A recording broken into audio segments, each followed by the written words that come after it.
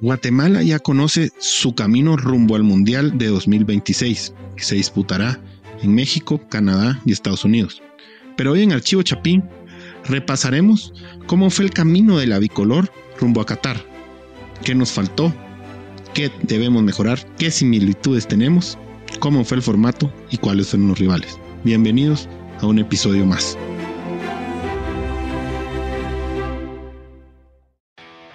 Bueno, hola, ¿qué tal a todos los escuchas? Gracias por seguir el podcast. Y bueno, creo que desde la semana pasada todos estamos picados, como decimos en Guate, desde que nos enteramos del grupo que nos espera, el camino de las eliminatorias rumbo a este próximo mundial en Norteamérica, en los 3 países, que se disputará en el 2026, donde creo que Guatemala tiene una chance única de asistir a su primera cita mundialista. Si no lo conseguimos ahora, seguramente para el 2030 va a ser mucho más difícil. Canadá voló las eliminatorias pasadas, las ganó. Estados Unidos y México, sabemos los monstruos que son, más en eliminatorias cuando ponen toda su carne al asador.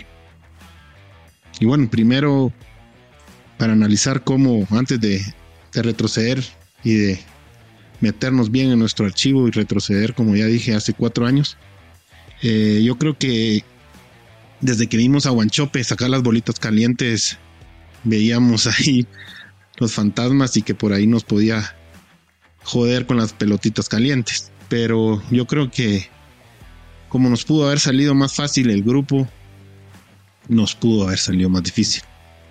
Por ejemplo, si en vez de Dominicana nos sale Cuba, creo que sería una pieza más dura que roer.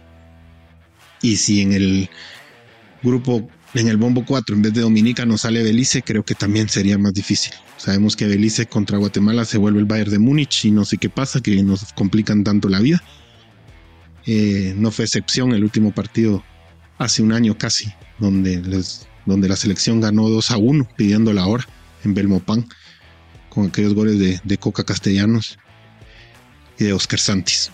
Recordamos esa noche como lo que nos dio la sensación positiva para derrotar después a Guayana Francesa, a quien derrotó a mucho. Y el único error así grave que yo le he visto a Hagen desde que tiene la camiseta de la selección máxima guatemalteca. Como sabemos, pasan los mejores 2 de cada grupo. Jamaica es el equipo del país del bombo 1, Guatemala es el país del bombo 2, del bombo 3 es la República Dominicana, que nos la enfrentamos hace un año también en la Nations League B, donde empatamos en Santo Domingo 1-1, gol Gordillo, bastante complicado ese partido. Y acá en Guatemala se ganó 2-0 con doblete y en el debut de Rubio Méndez Rubín, que por cierto necesitamos que en el Querétaro tenga más minutos porque no lo está poniendo el entrenador argentino.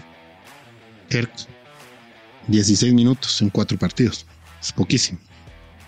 En Utah, en Real Salt Lake, él tenía más minutos, pero esperemos este viernes juega el Querétaro a las 7 de la noche, tenga más minutos el hijo de madre de San Marcos Pasapito. Para concluir un poco mi visión sobre el sorteo de este camino rumbo al Mundial 2026, Guatemala debería llegar ya clasificado contra Jamaica, ganando su primer partido contra Dominicana acá en junio, ganando su segundo partido contra Islas Vírgenes Británicas o estadounidenses, depende del ganador. Y el próximo año va a pasar un año. Va a haber una Nations League Grupo A en medio, en septiembre, octubre. Pero en eliminatorias tendremos que esperar un año nuevamente para recibir a la República Dominicana aquí en la zona 5. Si se le gana ese partido a los dominicanos, Guatemala estaría clasificado. Siempre esperando que Jamaica le gane a Dominicana en la primera fecha, obviamente. Llegar a Kingston con los 2 equipos clasificados. ¿Qué puede pasar? Tiene muchísimo tiempo República Dominicana para preparar este partido y de convencer a los jugadores de doble nacionalidad. Lo mismo que nosotros hacemos con los estadounidenses, ellos lo pueden hacer con españoles. Por suerte Mariano tiene una lesión que no juega nunca en el Sevilla. Junior Firpo en el Leeds, puede ser que lo convenzan, no creo que lo llame España. Y muchísimos jugadores juveniles que pueden vestir la camiseta de la República Dominicana. No olvidar que esta selección nos dejó sin Juegos Olímpicos, más allá que estamos suspendidos, pero estoy seguro que si Guatemala en el fútbol clasificaba esa tarde en Honduras, donde Guatemala perdió en penales, donde ya se había logrado la clasificación al Mundial, sub-20, con el profe Loredo, después de un 2-0, Dominicana nos elimina en penales, nos empata y nos deja fuera. Así que esta selección, seguramente, luego de los Juegos Olímpicos, de ese gran roce internacional, que es el Mundial Sub-23, porque es eso, los Juegos Olímpicos en el fútbol es el Mundial Sub-23, van a llegar con bastante buen fogueo para enfrentarnos, más allá que pase un año. Veremos cómo le va a la Nations League, si ascienden o no. Pero bueno, a los bifes, dirían los argentinos. Todo empieza con la derrota terrible en el amistoso de Guatemala dirigida por Claverí 3-1 frente a El Salvador en marzo de 2018, donde la selección cuscatleca nos golea después de muchísimo tiempo sin ganarnos tan contundentemente. Guatemala metió su único gol al minuto 79 con gol de la ex Universidad de San Carlos Héctor Moreira, jugador actual de Shela. Pero se vio tan pobre la selección que la federación pues decidió despedir a Claverí, al Clau. No fue porque quedamos fuera del Mundial. No fue porque Armenia e Israel nos metieron 7 goles. Sino porque nos ganó el único rival que yo siempre he dicho que no nos puede ganar, la selección de El Salvador. Por suerte con Tena ya se les ganó 2-0. Ya se les volvió a enseñar que Guatemala debe mantener la paternidad contra El Salvador, más allá que en partidos oficiales nos ha costado muchísimo más. Inicia la era, luego de este despido de Claverí, de Marvin Amarini Viator, que venía de ser bicampeón con Guastatoya. El primer partido, ustedes recordarán, Guatemala, Costa Rica, en el Doroteo Guamuch, que vino Keylor Navas, nada más ni menos que el portero del Real Madrid en aquella época. Ahora sabemos, está entre el PSG y equipos que lo sean. Guatemala en una bastante buena entrada, ese 22 de marzo del 2019, derrotó 1-0 a los Ticos con gol de Stefano Chincota. Una noche impresionante de Nicolás Sainz, que sacó todo, y Guatemala que supo aguantar el 1-0 con un trayazo que tuvo un desvío, pero que el italiano guatemalteco Stefano Chincota le pegó con el alma y Keylor Navas no pudo hacer nada. Segundo partido se le ganó 1-0 a Nicaragua. El tercero perdimos con Paraguay 2-0. El cuarto empate con la Dominicana 0-0. Es lo que les digo, este rival no es fácil. Más allá que aquí en el Doroteo Guamuch no tenemos excusa. Guatemala debe ganar y cómodamente. Guatemala derrota 10-0 a Anguila, a Puerto Rico 5-0, a Anguila 5-0. Y es donde pareciera que Guatemala está mejorando, pero esta es la Liga C.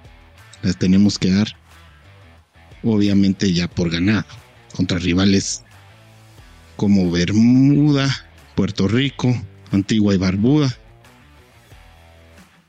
donde Guatemala estaba obligado a ganar todos, igual que Puerto Rico, que por ahí pintaba como para ser el rival más complicado. Luego Guatemala pierde un amistoso con Panamá 0-2, aquí en la zona 5. Otro amistoso que se pierde con México 3-0.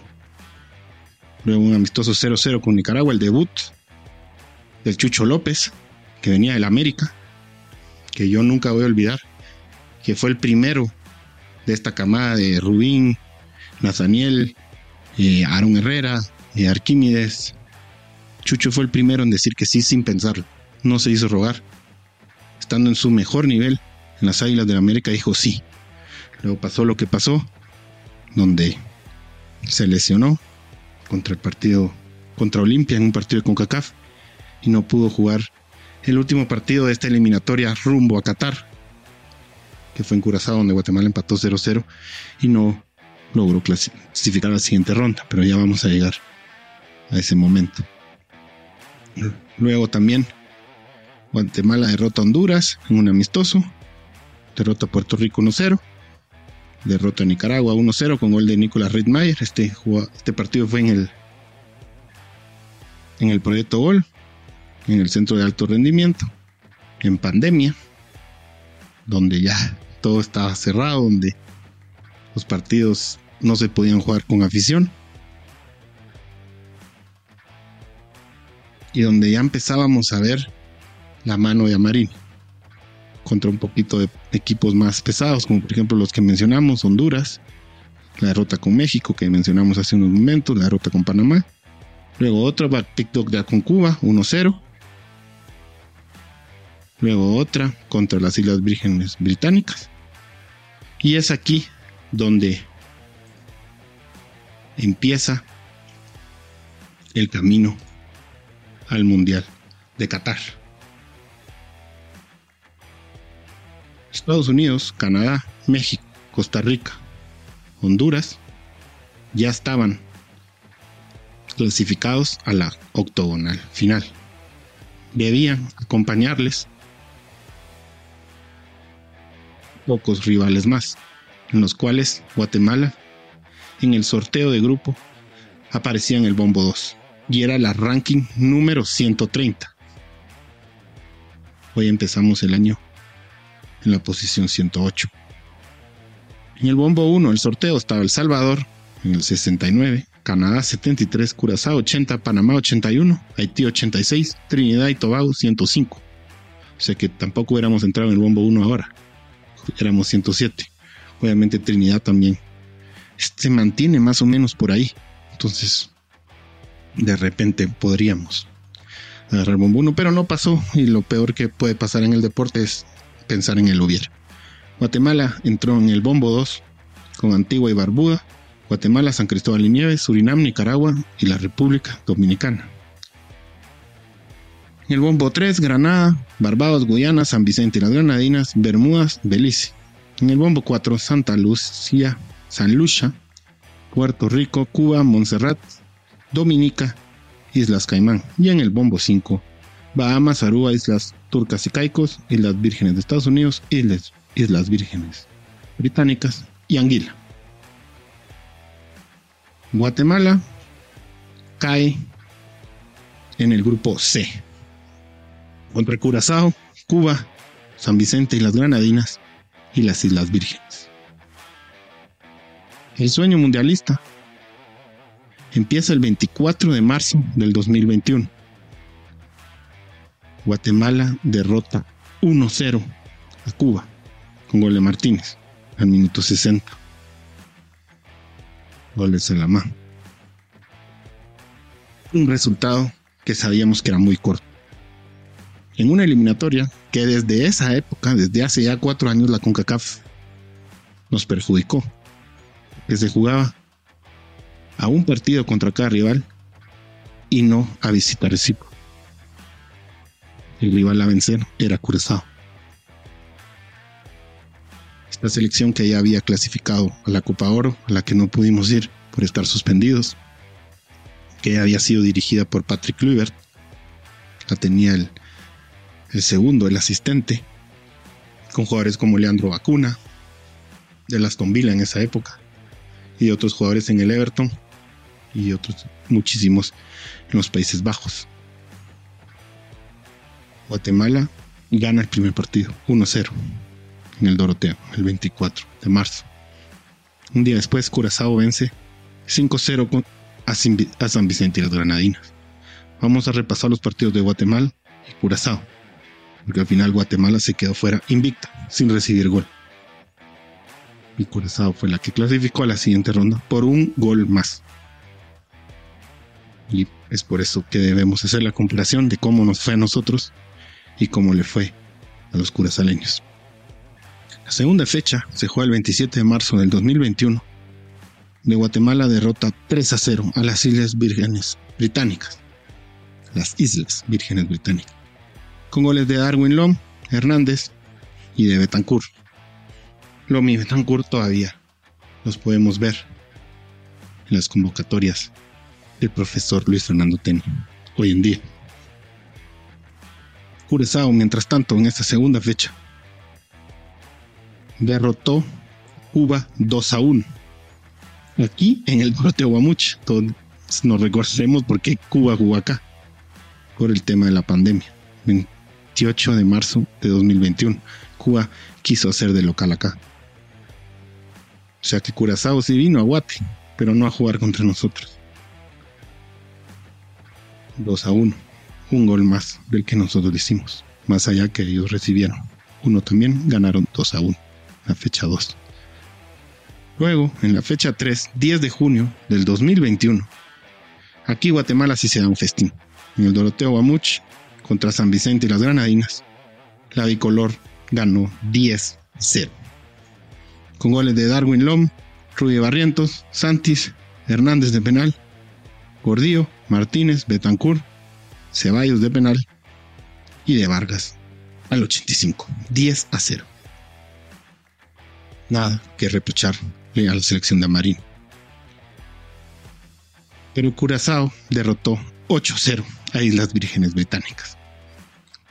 ¿Cuánto le ganamos nosotros a las Islas Vírgenes Británicas? Solo 3-0. Llegamos al último partido en Curazao con la obligación de ganar, porque Curazao tenía 15 goles a favor y 1 en contra. Nosotros, la selección de Guatemala, dirigida por Amarín, 14 a favor, 0 en contra, más 14 los dos equipos. En tercer lugar estaba Cuba con 6 puntos, San Vicente de Granadinas con 3 y las Islas Vírgenes Británicas con 0. Nada que hacer de Cuba para abajo. Por un gol, Guatemala estaba obligada a ganar en Curazao. Como ya dije injustamente, no íbamos a recibir en la selección de Leandro Bacuna y compañía en nuestro estadio, en nuestro país. Llega ese día,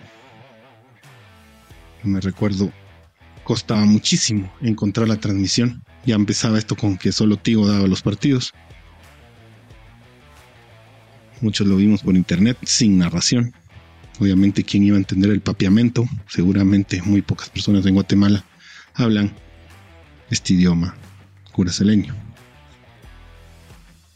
En Willemstad, el 8 de junio de 2021, Guatemala queda eliminada tras un empate 0-0.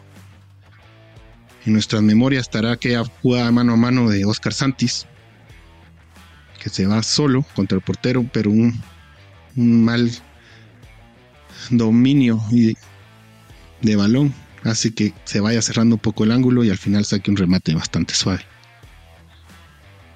Guatemala queda fuera.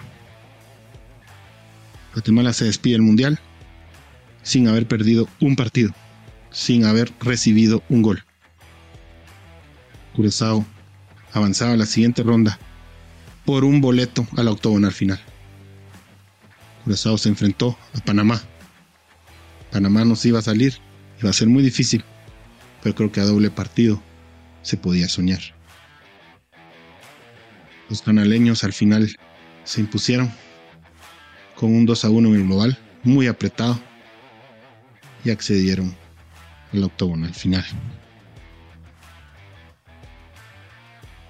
donde no consiguieron clasificar al Mundial en esta ocasión. 2018, como recordaremos, los hermanos panameños lo lograron con Penedo y Felipe Baloy, jugadores de Municipal. Baloy jugaban los rojos, Peneo ya se había ido. Llegaron a la cita mundialista. Recordaremos que Inglaterra les metió no sé cuántos goles de penales, eso sí, y que no les fue tan bien, pero Panamá ya jugó un mundial mayor, mientras que nosotros seguimos soñando en el primer juego. Para meterle un poquito más de sazón a esto, la era Marini no termina acá. La era Marini termina en aquella noche del 2021 también, en la pre-Copa Oro, donde se derrota cómodamente 4-0 a Guyana, pero luego contra Guadalupe se pierde 10-9 en los penales.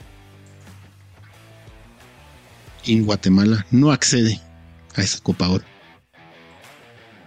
Luego le da COVID a Curazao. Ya no tenía nada que ver con el mundial. A muchos integrantes de esta selección no pueden participar y Guatemala entra de panzazo 2 días después de haber quedado eliminada contra Guadalupe. La selección ya no fue dirigida por Marvin Amarini Villatoro, sino por el profe Loredo, el ingeniero, el ex universidad, Xelajú, y el que nos llevó al Mundial Sub-20. Guatemala tuvo en 48 horas que arreglar todo. Ya estaban eliminados, ya no había entrenador, ya no había convocatoria, ya se pensaba quién iba a venir. Y en un abrir y cerrar de ojos te llaman y te dicen: muchachos, juegan en 48 horas. Y nada más ni menos que contra El Salvador. Guatemala pierde 2-0 en un partido donde se vio el desorden. Ningún equipo del mundo con 48 horas de entrenamiento sabe a qué jugar. La selección puso mucha garra, pero no alcanzó. Perdimos 2-0 contra El Salvador. Lo que yo siempre he dicho, algo que no se puede perdonar para nuestra selección. Es como que Uruguay le gana a Argentina, como que Portugal le gana a España, como que Suiza le gana a Alemania, etc.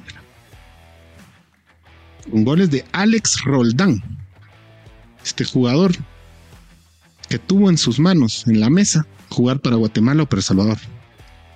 Nacido en California, el hermano nunca fue posibilidad porque él juega para Estados Unidos, pero Alex, este mismo año, este partido fue el 11 de julio, a Marini lo había invitado a la selección guatemalteca, pero como quedamos eliminados de Curazao, él decide jugar por el país de su madre y no del padre, que es guatemalteco. Alex Roldán nos anota al minuto 81. Guatemala había aguantado sin ser superior, con un desorden. Salvador lo merecía. Grita el gol con todo este señor, jugador de Seattle Sounders, nada más ni menos, y la gente no lo olvida. Por eso fueron los pitidos, los abucheos, los insultos el pasado septiembre aquí en el Doroteo Guamuch. Guatemala ganó, pero este partido no se olvida. Cómo nos gritó el gol en la cara. Muchos chapines en el estadio Toyota de Texas. Segundo gol vino al minuto 96 por intermedio de Joaquín Rivas. La selección del profe Loredo se vio superada por el Cuscatleca. La segunda fecha, segunda jornada de esta fase de grupos de la Copa de Oro, Guatemala pierde 3-0 con México. Era de esperarse. Luego del baile del Salvador, que nos iba a hacer México, con doblete de Rogelio Funes Mori, el nuevo jugador de los Pumas de la universidad, que de hecho se lesionó. No se sabe ni cuándo va a regresar. Pumas fichando mal, lamentablemente para los seguidores de la universidad. Y Orbelín Pineda al 79. Y el último partido nos tocaba nada más ni menos que contra la bestia negra de nuestros últimos 20 años, Trinidad y Tobago. Todos decían, bueno, la del honor, vamos a lavarnos la cara. Ya hubo 2 partidos. Por ahí Hoy es el día de ganar la Trinidad. No es la misma selección isleña de los últimos años. Parecido a lo que decíamos en septiembre, que al final nos ganó otra vez. Con gol de Ryan Moore, en el minuto 12, este jugador que vino a jugar a Municipal después de esto, que no sé por qué reforzamos a los rivales directos. Como traemos panameños, como traemos trinitarios, solo falta que ahora traigamos nicas y también los reforcemos a ellos y les enseñemos a jugar. En nuestra liga, que no es la mejor, pero sí es mejor que la de ellos. Y por mucho. Más allá que el Real Estelí iba creciendo. Fue finalista de la Copa UNCAF, Copa Centroamericana de Clubes. Sin quitarle mérito a los nicas, que van creciendo, y cuidado con ellos, que si no es por, como decimos en Guatemala, chafiaron los papeles, hubieran estado en el grupo con nosotros en la Nations League y no Trinidad. Trinidad entró de panzazo y nos ganó. Pero sin desviarnos, ese 18 de julio del 21, con gol de este señor Ryan Moore, al minuto 12 Trinidad se ponía 1-0. Ya al minuto 77, Guatemala empató. Luego de bastantes llegadas y de a poco ir teniendo méritos para igualar el marcador. Gol de Gerardo Gordillo tras un centro, tras un córner. De cabeza entró con todo a lo Puyol y Guatemala logró el empate al final, 15 minutos después. Guatemala se despidió con un punto de esta Copa de Oro. Entrando de panzazo, sin mundial.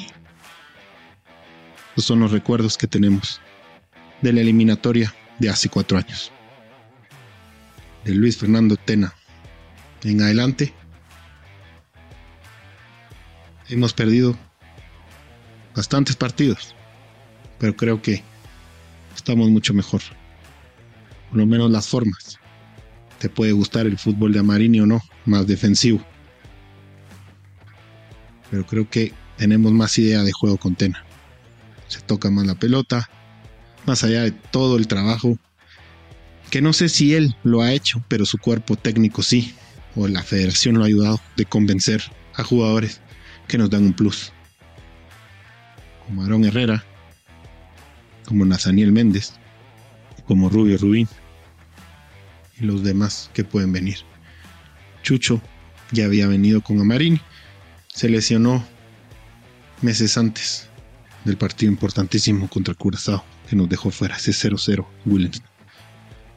Esto fue un archivo chapín más, recordando cómo nos fue hace 4 años, con la ilusión de mejorar, de llegar a la última fase, de soñar, porque no está más de soñar con quedar primeros en la última fase o buscar el segundo lugar.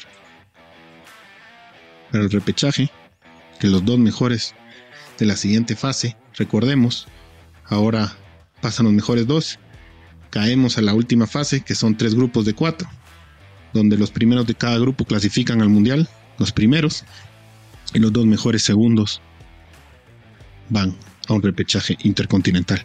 No sabemos si será un duelo directo o una especie de Final Four, como han hecho en Europa últimamente.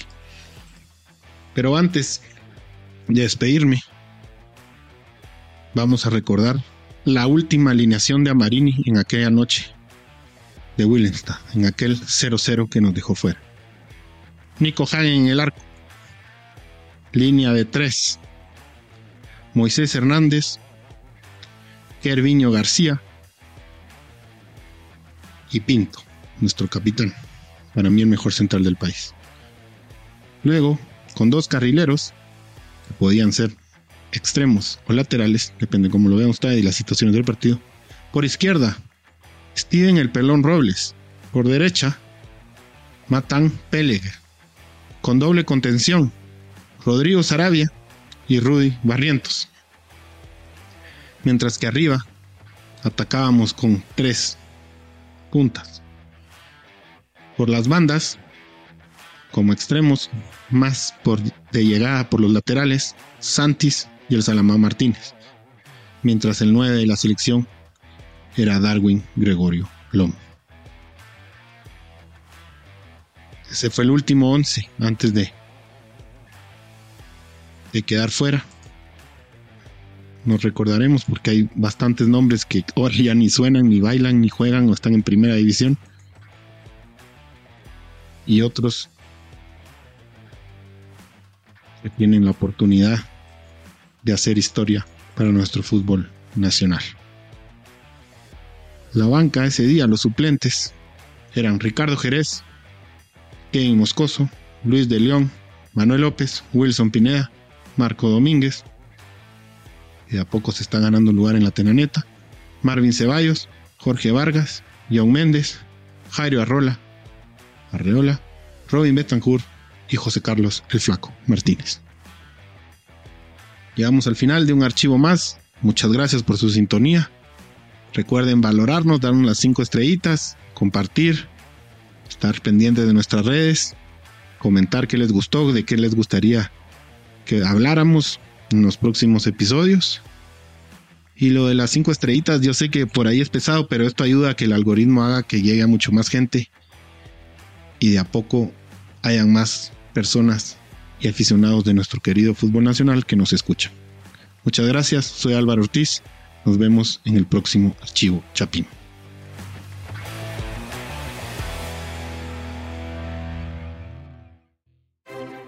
Esto fue Archivo Chapín con Álvaro Ortiz. No te pierdas cada semana una nueva historia que te hará revivir momentos que llenaron de pasión a todo un país.